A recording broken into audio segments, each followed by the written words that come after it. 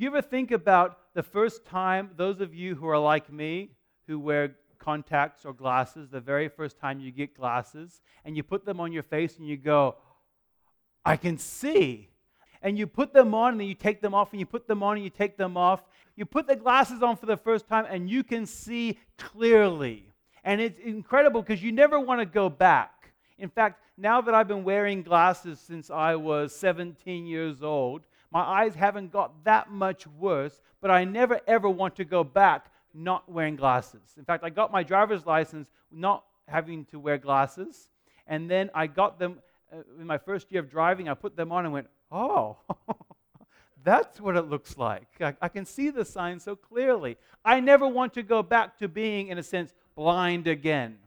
And in a similar way with your life and my life, we want to see the things of God, the things that God presents to us in the Bible. We want to see them clearly. We want to understand them. There's no use going through the motions year after year, literally decade after decade, and going, yes, it's just so difficult. I don't understand this. And you remain, in a sense, blinded. We want to be able to see. And not just see, we want to see clearly.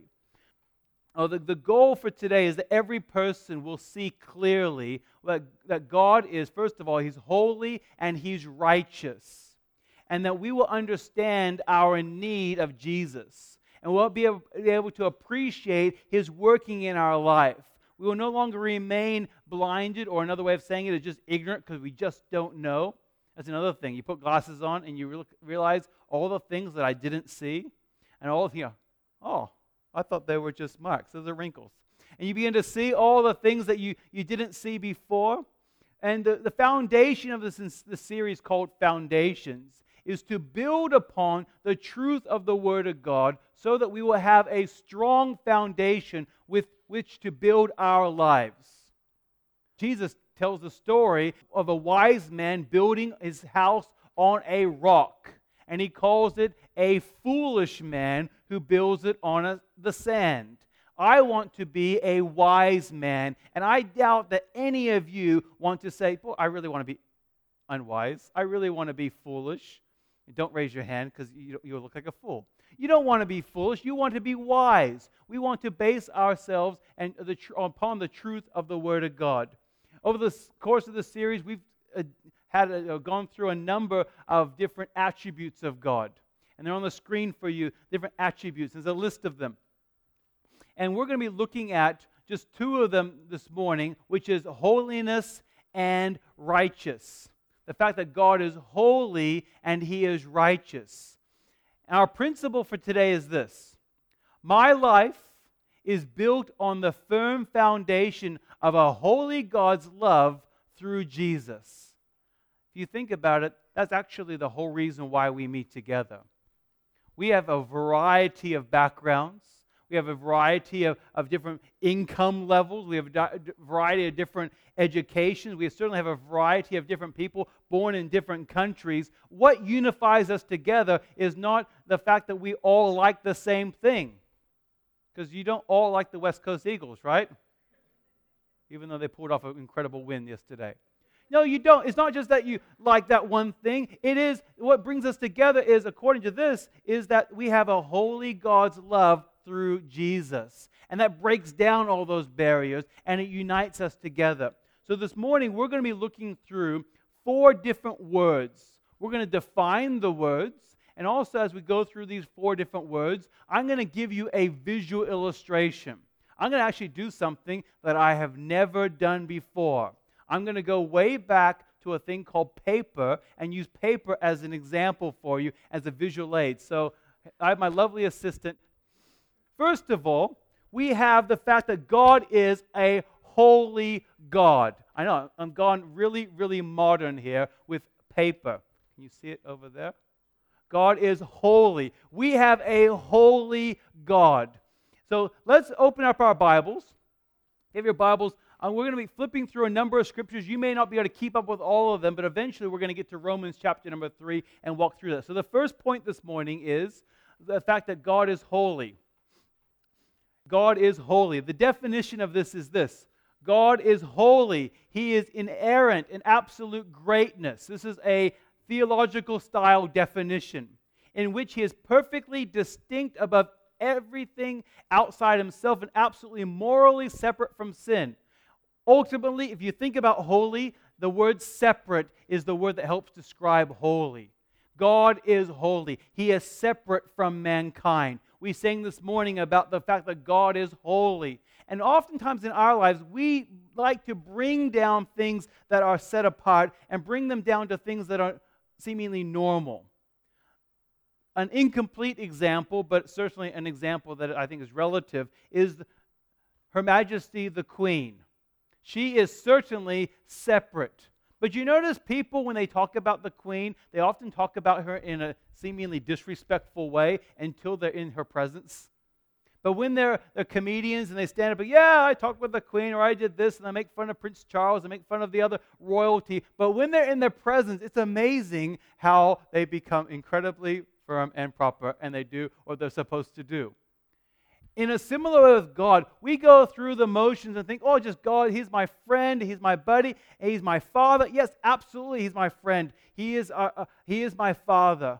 But He's also a holy God who is separate from us. We see in Scripture in the book of Exodus, chapter number 15, it says this, "Who is like you, O Lord, among the gods? Who is like you, majestic in holiness, awesome in glorious deeds, doing wonders?" And Moses, when he writes that, they've just gone through the Red Sea, and the children of Israel have just gone through the Red Sea, and they are singing the Lord is glorious, He's triumphant, glorious, and part of that song is the fact that He is holy, majestic in holiness. The prophet Isaiah had a vision of heaven, and in this vision of heaven, he saw in Isaiah 6:3, "Holy, holy, holy," where the angels were singing this song. "Holy, holy, holy, the Lord of hosts. The whole earth is full of His glory." Now, honestly, we look at that and go, that's nice. I think if we were there, we'd be down on our faces before a holy and a majestic God full of His glory, and we would not be able to look upon Him. We often make things that are high very, very common. I want you to stop for a moment and think, if God truly is the holy God, that He is separate and He is distinct. And He's separate from a couple of things. One is He is separate from sin. In Psalm 5, verse 4, "For you are not a God who delights in wickedness. Evil may not dwell with you." God is totally separate from sin. I'm going to go through this first part quite quickly because I'm going to get to the crux of the message. So I'm going to get through this foundation quick. First of all, He's separate from sin, but He's separate from mankind. The book of Isaiah talks about that He is separate from everyone in Isaiah 57, verse 15. "For thus says the one who is high and lifted up, who inhabits eternity, whose name is holy. I dwell in the high and holy place." It says there that He inhabits eternity. You and I, we see life just the tiny little sliver of our lives, and God sees it in eternity from the beginning and the end. He doesn't see it like we do in our tiny little narrow mind. He sees it in every aspect immediately at the same time. Now, to be honest with you, I do not understand that. In the past weeks, we've talked about the fact that God is all-knowing, and we've also talked about the fact that God is all-powerful. And I did those two messages first because there's no use talking about a distinct and separate holy God if we don't first understand that God is incredibly powerful. He is all-knowing. He has the capability of knowing everything at the same time and still being holy or distinct from it. He's separate from mankind. We see that this attribute distinguishes Him from His creation. And the incredible thing is that with God being holy and being separate, He still wants a relationship with us. I want you to keep that in your mind. God is separate, but He still wants a relationship. The next attribute that we see is, if you can probably guess it, is the fact that God is righteous. Thank you, lovely assistant. God is also righteous. And I'll tell you what, incredible modern technology you can do with a piece of paper and a pen. And with God being righteous, righteous is a word that means that he is perfect in absolute justice in and towards himself. Now, honestly, that's a theological style definition. What does that actually mean? It means that he is absolutely just in every aspect of his life, and I guess a simplistic way of saying it is that he is right, and he always does right. And people often think, they try to outsmart themselves, and they think, well, if God can do everything, could it possibly be that God could create something that God couldn't do? And that's just called circular reasoning, and if you can't sleep at night, think about that, and it'll put you to sleep in seconds.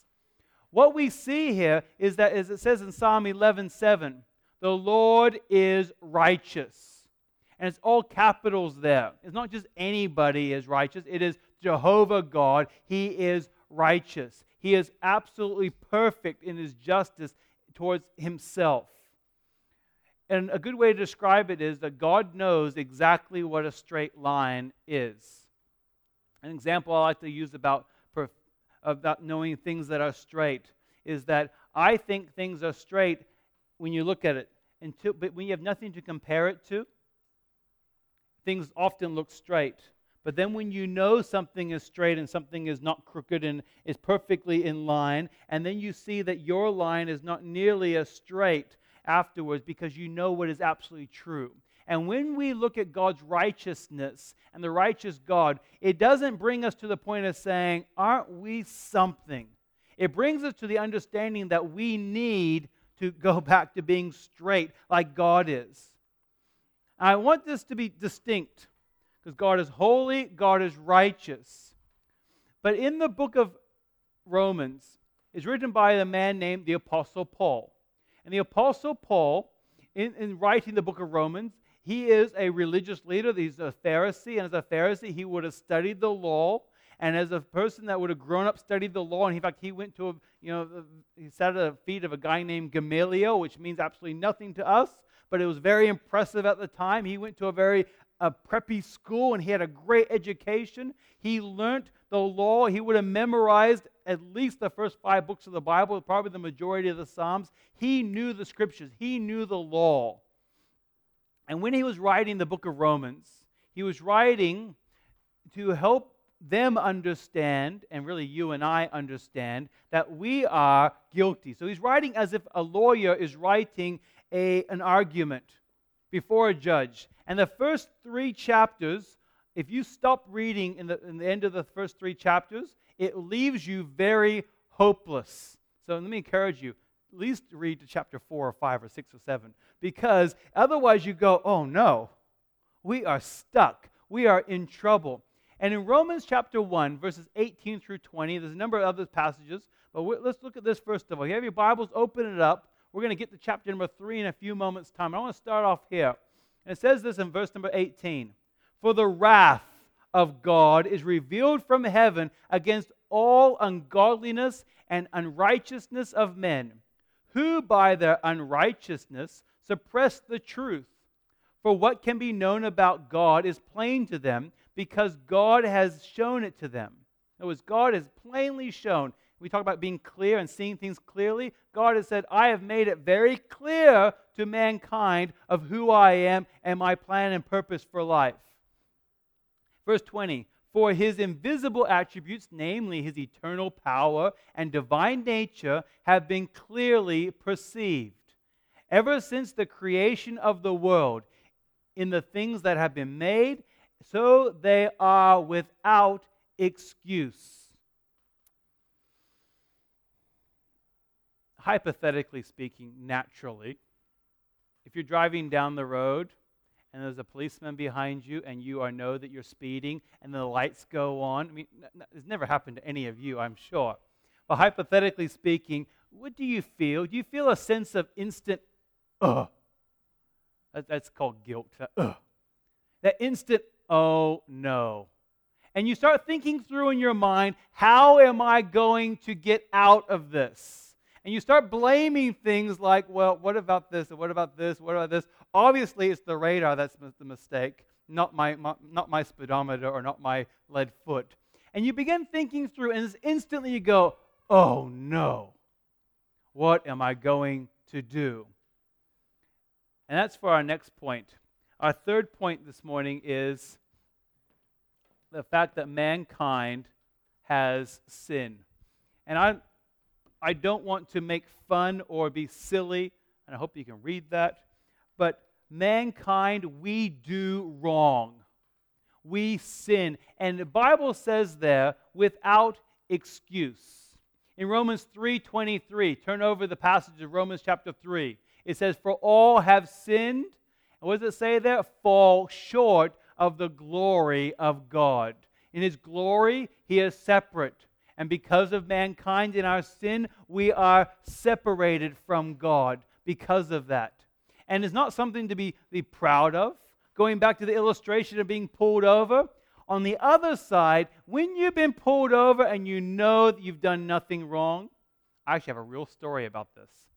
I have a motorcycle because that's what cool pastors do. And I was riding down on a Sunday afternoon with my daughter on the back, so knowing I have my daughter on the back, I wasn't doing anything wrong.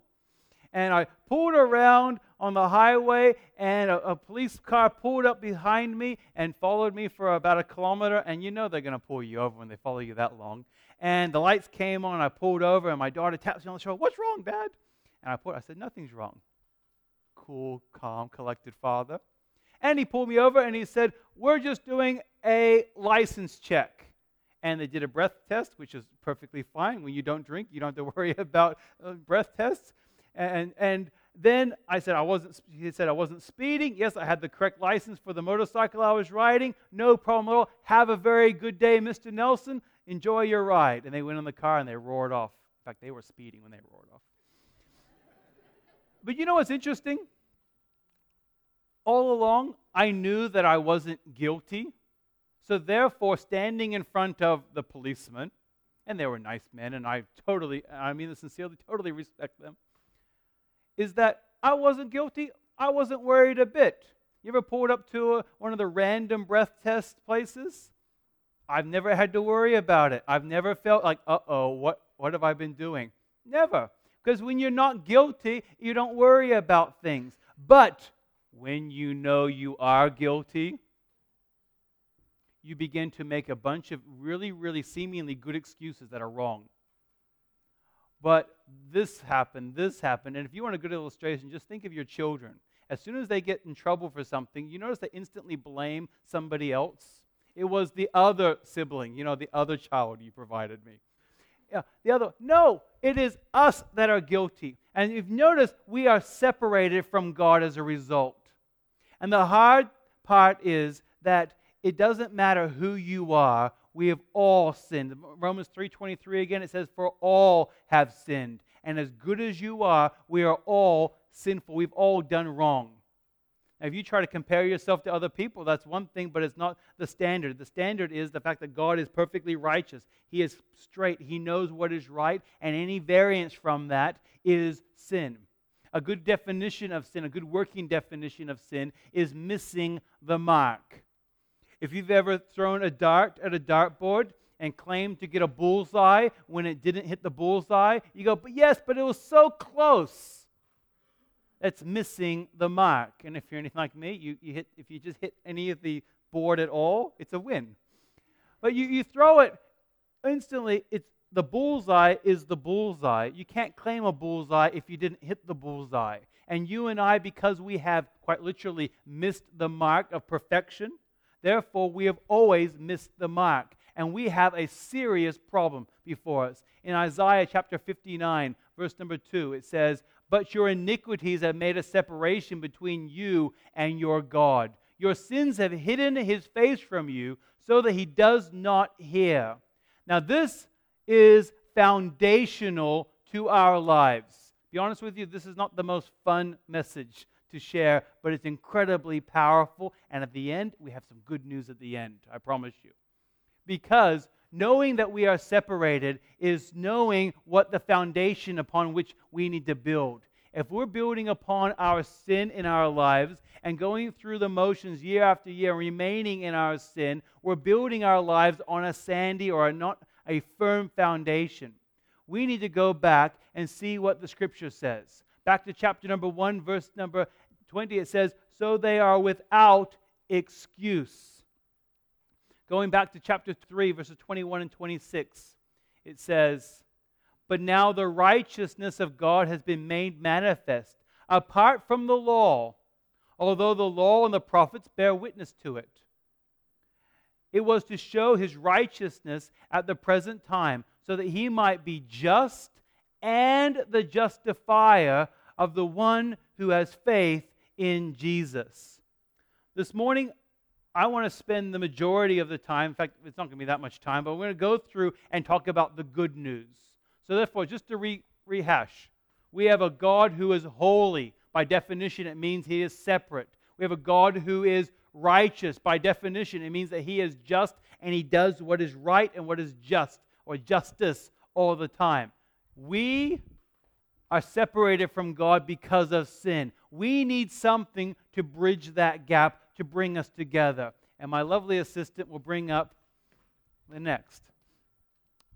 I couldn't fit the whole word on, so I wrote it small on the bottom, but it is justify. And the theological term is justification. And that sounds like a big word, but it basically means to be declared righteous. So God had to do something in order to bridge the gap between mankind and himself. And he had to do it, of course, through the person of Jesus Christ. And that act is called the justification. It is an act. It is not that you are halfway with God. Either you are or you're not. And the beauty of this is laid out in 2 Corinthians chapter 5, verse 21, where it says, for his sake, that is, for God's sake, he made him, that is Jesus Christ. For our sake, he made him to be sin who knew no sin, that in him we might become the righteousness of God. How can you and I, because of our sin, become right, in a right standing with God? And this is where we need to be justified by God. And this is where it's beautiful. In Romans chapter number 3, at the end of the chapter, after he lays out the indictment, after he lays out the fact that we are all sinners, after Paul says that we have literally no hope in the law, in other words, you cannot follow the law and be good enough because the law simply shows that we have done wrong, then he begins to transition. And the transition is the beginning point of something beautiful. And in Romans chapter 3, verses 22 through 25, we're going to basically walk through this passage together for a few moments, explaining justification. So first of all, the question is, how can I be declared righteous before a holy, separate God? First of all, it is through faith in Jesus. We're going to go straight back to the Scripture and see what the Scripture says. The Scripture says in Romans 3:22, the righteousness of God through faith in Jesus Christ. The righteousness of God through faith.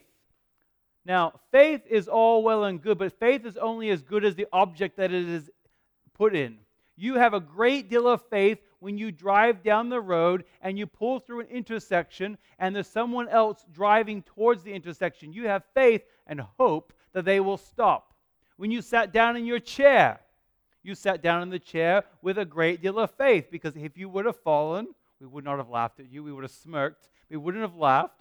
You have faith, or the seat that you sat in. But faith is only as good as the object that it is in. We are to have faith in Jesus Christ, the Son of God, who the creator of the universe. As it says in the book of John, the fact that he is the only begotten of the Father. First of all, it is through faith in Jesus Christ. How can I be declared righteous? Not just through faith, but it isn't just for me, it is for all people. That's the second point there. It is for all people. Continuing on in that verse 22 through verse 23, it says, for there is no distinction. Now this is a real critical point. In the beginning, I brought out the point, the fact that we are from a variety of backgrounds. Many of you would have absolutely nothing in common but for Jesus Christ. And here it says that you have no distinction. It is not the fact that you have to look a certain way or be a certain way. It is the fact that everybody needs Jesus Christ. It says in verse 23 as it continues on, for all have sinned and fall short of his glory. And the incredible thing here is that it breaks down a lot of barriers. Knowing that Jesus Christ and His love and His justification that He gives us isn't just for me and people like me. We spoke of our missionaries in Vanuatu.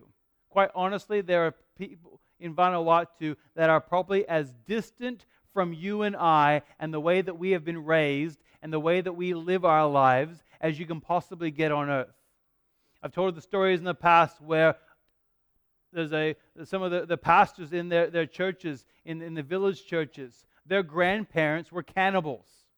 And when they go into these villages, there's no electricity, there's no running water, there's no sanitation. They live in huts, totally distinct from anything outside of the Western world. And what do you and I have in common with them? We sin, we do wrong, and we need the same Savior. And the incredible thing is, this morning, on a Sunday morning, several hours ago, because it's earlier there in Vanuatu, there was people in Vanuatu wearing grass skirts, wearing things that would be, please put clothes on when you come to church, worshiping the same God that you worshiped today. And the same God that loves them, that died on the cross for them, is the same God that died on the cross and loves you. And it breaks down those racial barriers, doesn't it? And the fact that God says, I love you. Even the person you like and the person that you really don't like very much, God still loves them. And there's no distinction there. So first of all, it's through faith in Jesus Christ. How can I be declared righteous? Through faith in Jesus Christ. It is for absolutely everybody. You are not the exception. It's also, it says there, only by grace. The third point there is only by grace. In verse number 24, it says, and are justified by His grace as a gift. Now the beautiful thing there is, Paul says volumes of things within, 1, 2, 3, 4, 5, 6, 7, 9 words. He says incredible things. He says justified, His, as in from who? From God. He says grace, and it also says gift. Incredible. You could write an entire book, and I'm not going to give you the whole sermon right now, but the whole book based upon that one verse and the incredible truth that jumps out there. But it's only through God's grace. A good way to describe grace is the fact that you receive something that you do not deserve. You receive God's favor when you do not deserve it. That is the fact that He came to justify us. The fourth is the fact that it was very costly. It cost God and Jesus Christ incredibly. It cost Him His life. Now, to be honest with you, we talk about this every single Sunday. In some regard, we talk about the fact that God loves us. He died on the cross. He sent Jesus to die on the cross for us. We talk about the fact that He has a plan and a purpose. But I want you to see this clearly today. That's the whole reason why I use the illustration with the glasses. We want to see clearly. We don't just want to see it like, oh yes, I've always known that. I want to be able to visualize it and realize what is actually at stake. We have a God who is separate from us, who it cost Him a great deal to come to mankind. And it says in verses 24 and 25, and are justified by His grace as a gift. How? It says, through the redemption that is in Jesus Christ, whom God put forward as a propitiation. You got to say that word fast, otherwise you mispronounce it. Propitiation by His blood to be received by faith. This was to show God's righteousness because of His divine forbearance. He had passed over former sins. There are 3 words I want to go through there very quickly. The first one is propitiation. Propitiation means to appease by a gift. Dwayne already mentioned that it's his anniversary. When Valerie came in this morning, she said, we made it to 23 years, as if it's been a struggle. And yesterday, he bought her flowers. Interesting. He bought them the day before. Do they technically count as anniversary flowers when they're bought the day before? I think he was buying them to appease his wife and saying, please forgive me for whatever he had done. Have you ever done that when you ever bought flowers for your spouse? Please forgive me. Now, in a way, that's the understanding, but it's more than just God bought us flowers here, or we can do something on our behalf. It is the fact that Jesus Christ himself is the gift. He is, the death on the cross is the gift of that was to appease, or the propitiation. And it's something that it says in verse 25, whom God put forward as propitiation by his blood. 1 John chapter number 2, verse 2 also talks about that and explains it as well. But moving on from that, we don't just have the appeasement. We also have how the appeasement came about. In that same passage, it says there that it was propitiation by his blood. Now, we have some Texans here today, and my father-in-law was from Texas, and he had lots of guns, and we would go hunting, because you couldn't call it hunting, you had a hunting. And one of the things that, I don't mean to be gross, but this is kind of a gross story, so boys, you can lean forward on this one. He took me hunting, we were in Mississippi, and we went hunting in Mississippi, and I shot a pretty good-sized deer, and I have some pictures to prove it. And we ate it, so it wasn't cruel, and it was delicious. One of the things that they do as a Southern redneck ceremony, and I can only call it that, is that when you shoot your first deer, they do a thing called blooding, which is gross. And they take the blood of the deer and they go across your face. And I was warned that it was going to happen, so I was manning up. And I was all the way through, and the guy thought he got me, and he got me all the way down my shirt and all the way down the front, and it was kind of gross. And then, what's amazing is I had blood all over my face, and I kind of wiped that up, but I still had it all over my clothes. And then we went to an all-you-can-eat pizza place, and not one person blinked an eye.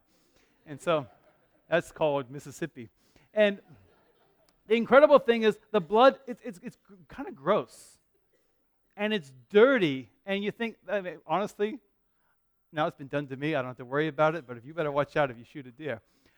And it's not something I particularly liked. I mean, seeing all that processing of the deer, it wasn't something I particularly enjoyed. But when I think about blood, I don't get queasy when I think about Jesus. I think gratitude.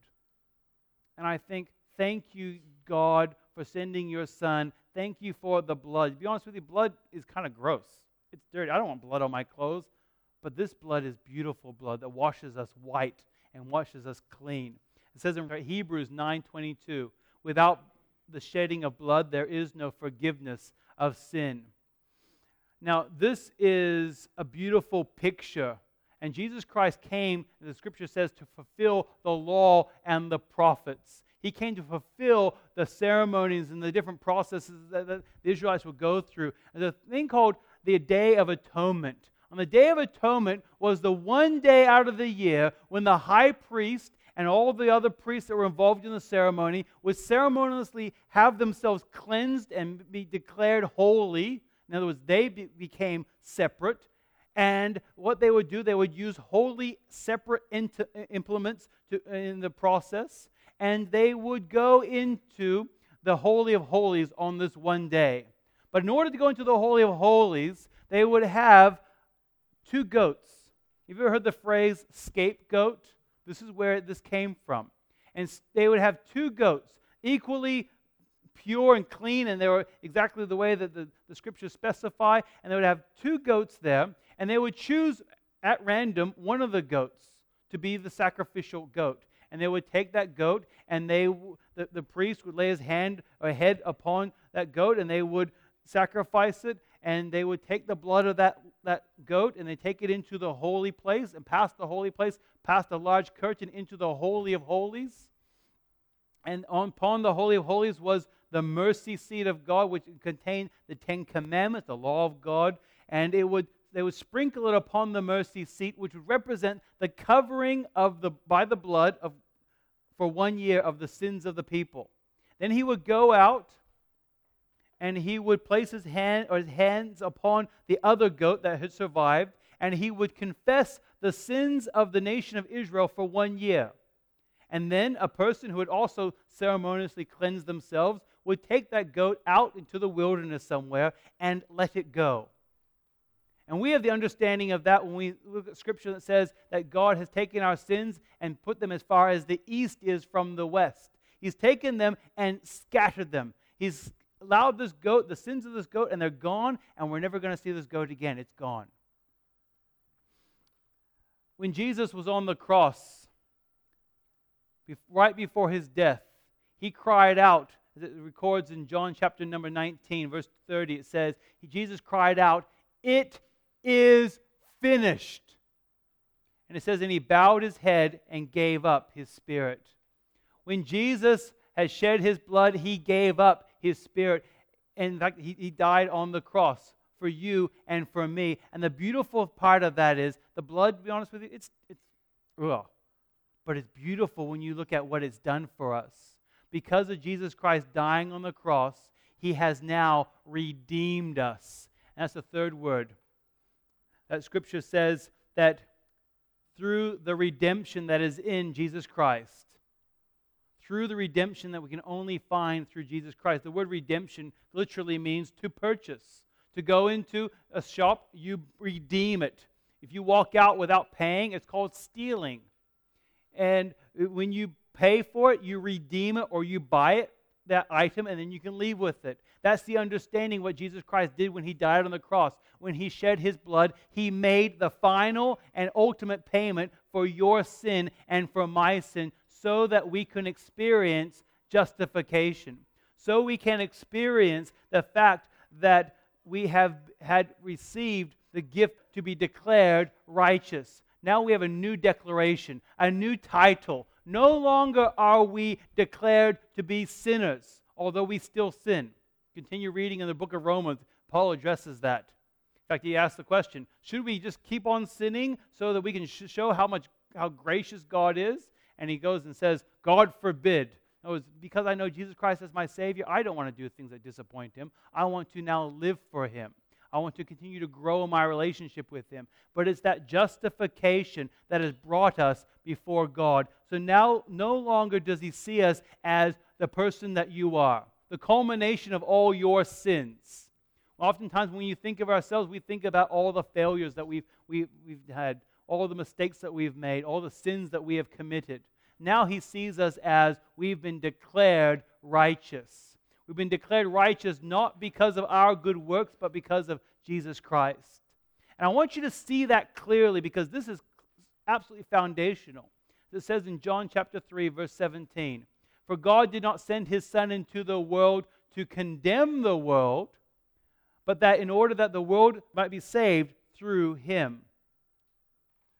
For you and I, as we go out this week, what are we supposed to do with this? We go, well, that was interesting, or that was nice, or that was boring. What we go is, I want you to process this as you go out this week. As you begin to think about your relationship with God, the fact that he is holy, he is distinct, he's separate from us. His righteousness knows what is absolutely true and what is right.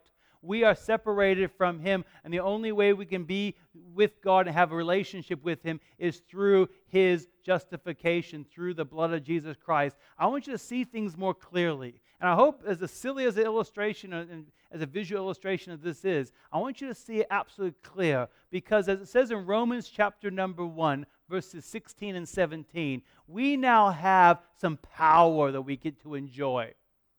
And it says this, "For I am not ashamed of the gospel." The gospel is the good news of Jesus Christ. "For it is the power of God for salvation to everyone who believes." Remember we talked about the fact that it's for everybody?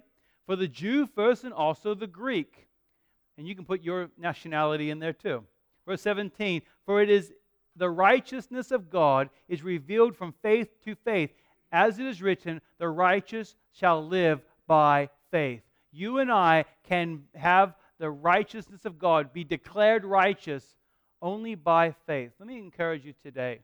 Maybe today is a day that you're yet to place your trust upon Jesus Christ as your Savior. In a real way, you're yet to receive that gift, that propitiation that he has given for you. You've yet to receive it.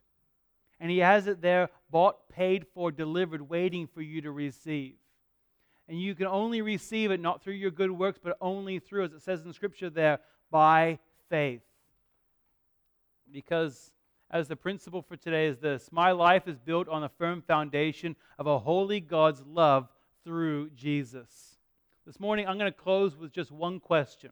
And it's a very simple question, but I hope it molds in your mind this week, and it is a help to you as you see clearly the things of God this week. It says this: in what ways do you think God wants you to respond?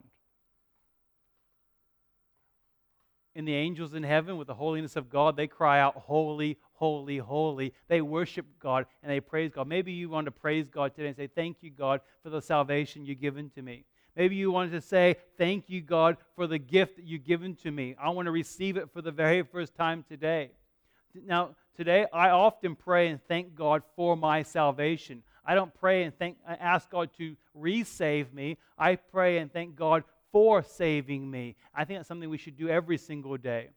And also, another thing is, maybe God's telling you today, this is exactly what my family needs. They need what I have. I've been justified. I've been declared righteous. And I need to go out and tell others about them. And I believe if you begin to look for others, others will jump out. And opportunities will jump before you to be an encouragement. Tell people the good news of Jesus Christ.